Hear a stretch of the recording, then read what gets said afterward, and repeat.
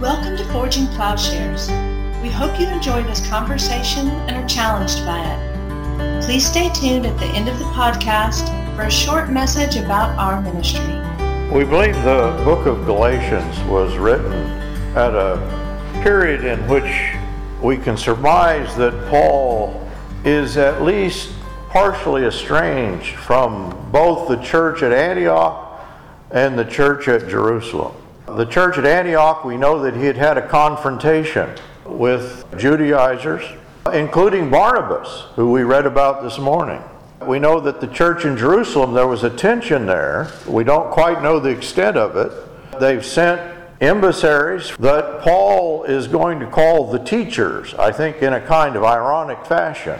They're claiming to be the leaders of the church, and they've come in then after Paul was there. And so Paul is isolated in many senses, and Galatians is written, we believe, before Romans. And it's going to take up very similar issues that we read in Romans, but in fact in Romans, he's going to spell these out in a less harsh way, maybe, partly because the Roman church had many Jews in it. We believe that these Galatian churches probably are in northern Galatia, and there really was no Jewish population there. And so as a result of these factors, Galatians gives us deep insight into what we might call an apocalyptic nature of the gospel. That is, the gospel is breaking into the world. And just as Paul has been steadily shunned, so too the gospel is one that really does not have ties to the former world, whether in Jerusalem, the Jewish church, whether in Antioch, the church there, or really it's greater than that because Paul's going to call it the cosmos. He says, I've been crucified to the cosmos, to the world. And the gospel in Paul's presentation does not build upon the law of a cosmos. And that's really the rhetoric that he had been trained in. And so it's not just Jewish law that he's concerned with. Paul's conviction is that he can proclaim the gospel only in the presence of God, who makes the gospel occur. That is, this argument and style that we're going to encounter in Galatians is a new form of argument, in that it presumes one cannot use standard rhetoric. And we believe Paul was in fact trained in rhetoric. He's not going to use those arguments. Argumentation and reason are going to themselves be changed up in the gospel. The gospel, as Paul describes it, is God's own utterance. It's creating its own world. It's not subject to the usual rational criteria.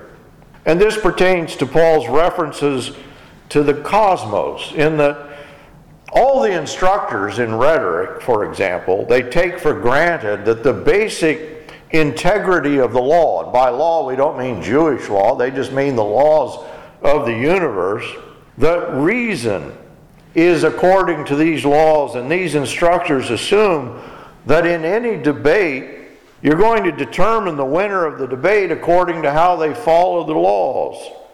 And each side of a debate will call upon the same structures which everyone can agree on as existing as part of the basic laws of the universe. And thus, instructors in rhetoric assume that the winner of a debate, he persistently, most persuasively, calls upon a commonly held body of understanding, the body of the law, the meaning, the elements, the basic elements. That's the way that Paul is going to refer to it. He takes his bearings not from the order of the cosmos, the reason of the cosmos, but from the good news that is in Christ and in the act of new creation. God has invaded the cosmos, and that's what I mean here by apocalyptic.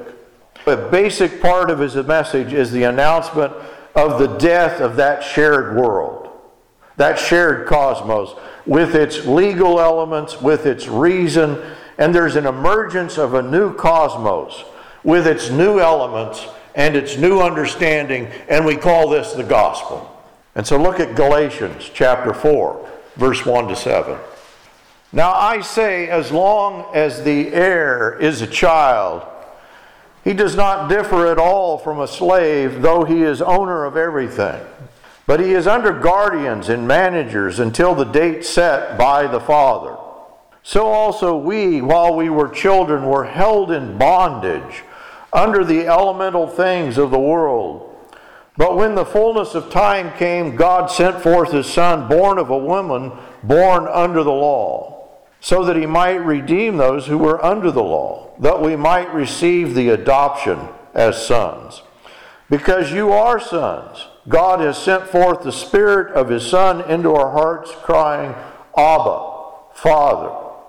Therefore you are no longer a slave, but a son, and if a son, then an heir through God.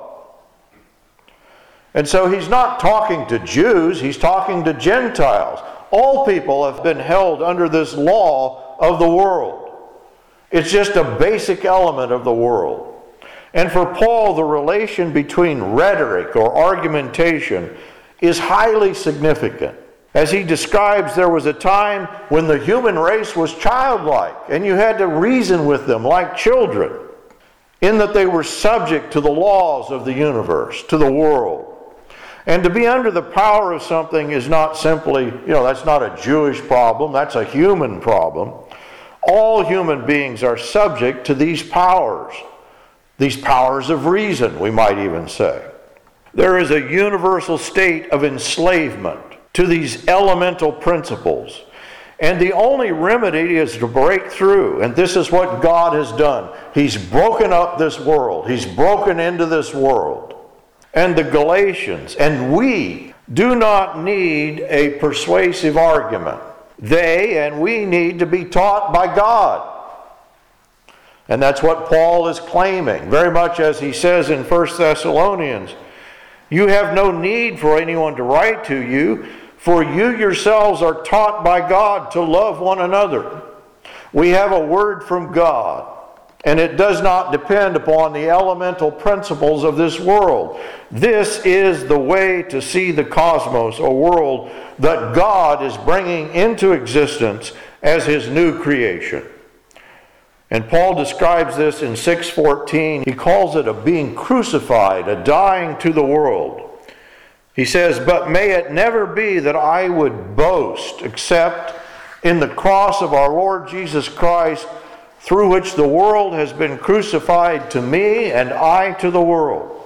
The newness of this cosmos brings about a new form of thought, a new relationship to the world, an understanding of a cosmic recreation. Chapter 3, verse 11 and 12. Now, no one is justified by the law. That's evident. For the righteous man shall live by faith. Here's the new principle. Here's the new form of thought. However, the law, he says, is not of faith. And so this is an example of Paul's new form of argument, a new basis. And throughout the letter, he's not going to pose two things. In fact, he's going to undo that. He's going to use antinomies or opposed pairs, but in a new way. It's not faith over and against law or spirit over and against flesh, as if he's comparing and contrasting these things. He's going to say that spirit is invading the world. He's going to say that faith displaces the law. One system is replaced by another. And this is not a simple argument about some sort of addition. It's an announcement of a new order of reason. The Galatians and we need to wake up to the basic rationale of the New Testament. Look at 3:23 to 26. But before faith came, we were kept in custody under the law. We were shut up. The law was our tutor to lead us to Christ. It did have its purpose, that we might be justified by faith. Its purpose is to bring us to Christ, to faith. But now that faith has come, we don't need the tutor. That world is finished. That world of enslavement and bondage is no more. We are no longer bound by the elemental principles of the world. He says, for you are all sons of God through faith in Christ Jesus. The power of faith, as Paul presents it in Galatians, is evoked by the gospel. That is, you can't get there from here. The gospel contains its own form of argument. It does not depend upon something that you already have in mind or some rhetorical, powerful arguments. The gospel evokes its own understanding, and it deconstructs or it breaks into the world order and undoes it. And so Paul's depiction of his death, the world has been crucified to me. This has happened so as to enter into the new creation of Christ. It's no longer Jew, Gentile, slave, free, male, female. That was the old order. In the Greek cosmic understanding or the world cosmic understanding, there were always these binaries, these opposed pairs. But Paul says, no, it's not between those pairs. It's between enslavement and liberation. We were enslaved to that order of understanding. It's not as in the cosmic dualisms, in which warfare was within the cosmos. New creation displacing, faith is displacing this old cosmic order. And Paul is going to say this means law, tradition, fine-sounding arguments, religion, and even ethics of the old order. He says it's finished. We're done with that.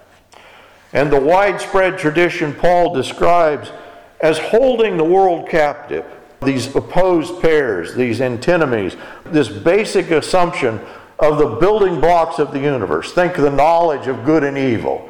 That order of understanding is finished. These opposed pairs were thought to lie at the foundation of the world, but now they've been undone in Christ. There is no Jew or Gentile. There is no circumcision. This is amazing. There is no circumcision or uncircumcision. There, in fact, is no law and no not law. So, that was the way that everybody, the Jews ordered the universe that way, but so did the Gentiles. Paul does not use the usual language. When we talk about apocalyptic language, we think of falling stars, a blood-red moon, an earthquake. But believe me, this is apocalyptic. Because he's saying, this is the way you think about the world. Don't think that way anymore. The encounter with Christ, in other words, it's not an improvement on our present situation. It's a doing away with that situation entirely. It's not simply the attainment of forgiveness. It's not simply relief from guilt. It's not simply that Christ's death pays a vicarious payment for sin. In the understanding that Paul is describing Galatians, the law, the cosmos, the old order, they no longer provide an entry into this new order. Paul is arguing you have no ground to stand on. Nobody does, Jew or Gentile. In fact, all of these explanations of Christ, in which people might reduce Christ, this is the problem of the teachers, the false teachers. They're saying, Christ completes the law. In the wrong sense, you might say that, but in Galatians, Paul is going to characterize this as being part of the false gospel, being taught by false teachers. And they want to make the gospel what we might call a covenantal nomism. That is, you keep the law, you kept covenant. Paul's gospel opposes this partial gospel. And I'm afraid that many of us are committed to a partial gospel. We need to recognize what it is Paul is against, because I think in part he stands against what is often taught as the gospel. We've been subjected to a lie. And Christianity is to displace that lie. The cross undoes that world. Paul says the world has been crucified to me and I've been crucified to the world. The cosmos. He's just talking about the world that we imagine we live in. He says circumcision is nothing. Jewishness is nothing. Gentileness is nothing. Gender is nothing. Ethnicity is nothing. Philosophy is nothing. As what is taking place is on the order of a new creation. The nothing is exposed as not part of this new creation. Look at 6:14-15. For neither is circumcision anything, nor is uncircumcision anything. He said they're nothing. Well, who's that? The circumcised and the uncircumcised. Oh, that's everybody. And that system is nothing. What is something, Paul says, is the new creation. So we've gone from nothing to something. And this is not a dialectic, don't think of it in that way, between nothing and something. But it's on the order of creation ex nihilo, creation from out of nothing. The nothing of circumcision, the law, the nothing of Jewishness. That was formerly even Paul's basis for boasting, but now there is no basis for boasting. This order has been crucified, Paul says to himself. As Lewis Martin has put it, we have in this paragraph a stunning declaration from which the word should is altogether absent. Paul speaks about what does and does not exist, not about what should and should not exist. There is a world that we think exists, but Paul says, that's not really existence. The cross has rendered one world dead and finished and buried, and the new world is now commenced. And this new world order contains a new order of understanding, which both in Galatians and Corinthians is contrasted with what Paul calls a fleshly way of knowing. Look at 2 Corinthians 5, 16 to 17. He says, therefore from now on we recognize no one by the flesh, even though we have known Christ by the flesh. Yet now we know him in this way no longer. Therefore, if anyone is in Christ, the person is a new creation. The old things passed away. Behold, new things have come. The dead and buried fleshly epistemology, or the way of knowing, we can identify this. He's not talking about anything abstract here. Or even, we shouldn't really even think sinful. That is, this is just the way people thought. Alexander Aphrodisias, he believed that the flesh, or something literally, sense perception, provided the power of understanding. The demand for circumcision, I think, is like that. The false teachers of Galatia, they had a dependence upon this power of the flesh, a kind of knowing by the flesh. And they even knew Christ by the flesh. But knowing in the new creation seems to describe an all-inclusive shift, is counted in Paul's description here. Law observance or non-law observance, that's everything. Those count for nothing, he says, in this new order of knowing. Neither counts as an actually existing entity, but simply constitutes a dialectic, a false world, on the order of, I think, the knowledge of good and evil. There is no end to dialectic pairs, that is, oppositional pairs. We got it here in our country between the Democrats and the Republicans, or between the light and the dark, or the good and the evil, the life and death. But the point is, this sort of dualism, Paul says, is characteristic of the evil age. We're no longer caught up in this identity through difference. Martin notes that the foundation of the cosmos has been subjected to a volcanic explosion that has scattered the pieces into new and confusing patterns. And so the cosmos founded on opposed pairs, which I think Paul just thought was universal, and I think still is universal. In 3:27, all of you, when you were baptized into Christ, you put on Christ as though he were your clothing. You've got new clothing. There is neither Jew nor Greek, there is neither slave nor free, there is no male and female, for you all are one in Christ. There is a new unity that is not dependent upon identity through difference. Those in Christ, and rightly recognize the condition, I guess that you could say they've suffered the loss of a cosmos. But don't misunderstand. What is lost is not God's good creation. What is lost is an order of understanding and experience that is an unreality. It's a lie. People inhabit a lie. And the work of the cross breaks through this captive power and liberates them. And this is the new age. We might think of the gospel then on the order of the speech act of Genesis. God says, "Let there be light," and there is light. The Gospel of John talks about the Word, that in the beginning was the Word, and the Word was with God, and the Word was God. That is, the Word spoken liberates in a continual movement. It's an ongoing speech act. The power of darkness and death, or the futility of a lie, is defeated by the light and the truth. Let there be truth. Let there be light. There is a new creation order, and this speech act is the gospel. It's not like, oh, we've got some new information now, or we've got some additional propositions.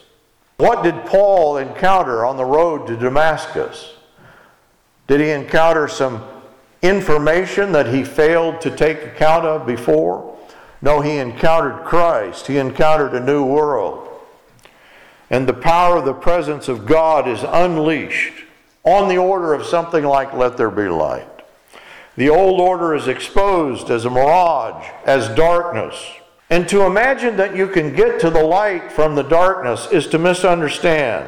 The law, reason, the old order is built on division. It's built on disunity. And God is calling into existence from out of that which does not exist. Neither is circumcision anything, nor uncircumcision, but a new creation. That's something. And so it's not a rescue attempt. It's not an effort at repair. I think we misunderstand the gospel as, oh, things went bad and now God's trying to fix it. We might think of it as a completion, but it is a completion that replaces an order fixed upon what we might call an immanent frame. That is, people lived in a closed universe, in a closed system. How did Paul receive the gospel? We need to understand his argument, and this is why he made such a big deal about how he received the gospel. Go back to chapter 1 of Galatians, verse 11 to 12. "I would have you know, brethren, that the gospel which was preached by me is not according to man. For I neither received it from man, nor was I taught it, but I received it through a revelation of Jesus Christ." Paul's gospel does not depend on anything else. It doesn't come by way of tradition. It really doesn't come even by way of the other apostles in Jerusalem. As Paul presents it, the gospel is even counter to human wisdom, to religion, to law. And so this is evident in the way he received it. I would have you know, brothers and sisters, it's not of human invention. It's not from man. I wasn't taught it. It's come by revelation. And this is important as the false teachers want to put the gospel on the foundation of tradition, on the foundation of law. Just as the church today would say, we continually have to turn back to tradition. We have to follow these particular codes, these particular laws. And this is to set it on another foundation than the foundation which is Christ Jesus. It is to abandon the liberating power. This is the power of tradition, the power of law, the power even of religion, the power of ethnicity, the power of identity through difference. This is the power that enslaves. And this is the order of the cosmos. And so Paul is repeating, maybe in his own words, what we get in John, that the gospel is with God and is God manifest. And Paul's gospel, it's not an objective report. We're not doing history. We're not studying objective accounts of what happened in the past. But rather his gospel unleashes the Christ event in the present. What happened in Jerusalem happened to Paul. And it happened to the Galatians. Look at 3:1. Paul says, before your eyes, Jesus Christ was publicly portrayed as crucified. Were they at the crucifixion? No, they weren't there. But Paul says, inasmuch as you've experienced Christ, you were there. You've experienced the Christ event. God confronts you in the gospel. And Paul pleads, if that's the case, why do you so easily abandon it for an imitation?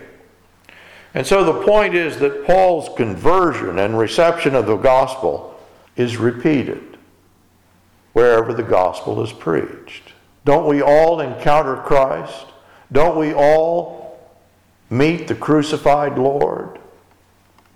The encounter with the risen Christ, I believe, is an experience contemporaneous with the proclamation of the gospel. We've all encountered Christ. That is, the Jerusalem experience, Christ appeared, is the Pauline experience. He appeared to Paul. But he's saying it's also the Galatian experience, and by extension, the gospel, wherever it is preached, it is extended there. And so the gospel is not history, it's not an objective report of the past, but it's the present and continuing action of God in Christ. And this is faith. This is what it means to hear in faith. It is to pass into this effective present, this new cosmic order. It is to pass from the old order of knowing to the understanding that Paul calls the understanding of the Spirit. And so Paul wants to secure the Galatians in the knowing of the Spirit. He says in 3:2, this is the only thing I want to find out. Did you receive the Spirit by the law or by hearing with faith? And of course, it's a rhetorical question. He does not want them to be persuaded by anything but the power of God. Now, as I'm saying all this, you're thinking, I can see you all thinking out there, isn't Paul himself using rhetoric? Isn't he using a form of argumentation? And I would say, yes, he is, but it's a form of rhetoric, a form of argumentation built upon a very different center. And that's being demonstrated. Paul says, am I now engaged in rhetorical arguments to sway the crowds in 1:10? His answer is that this gospel, this isn't the normal good news that you're used to. When you heard the gospel, you received it from God. And that's the one you have to recognize behind the apocalyptic revelation. I did not receive it, Paul says, from a human being. It came to me by God's apocalyptic revelation, 1:12. So, the argument of Galatians is the gospel is, by definition, this sui generis, this self-contained apocalyptic revelation of Christ. Here we encounter a new world, a new word, and we are to become then a new kind of people. Thank you for listening to this episode of Forging Plowshares. You can learn more and join our growing community by visiting forgingplowshares.org. Please consider supporting at patreon.com/Paul Axton or by donating at forgingplowshares.org/donate.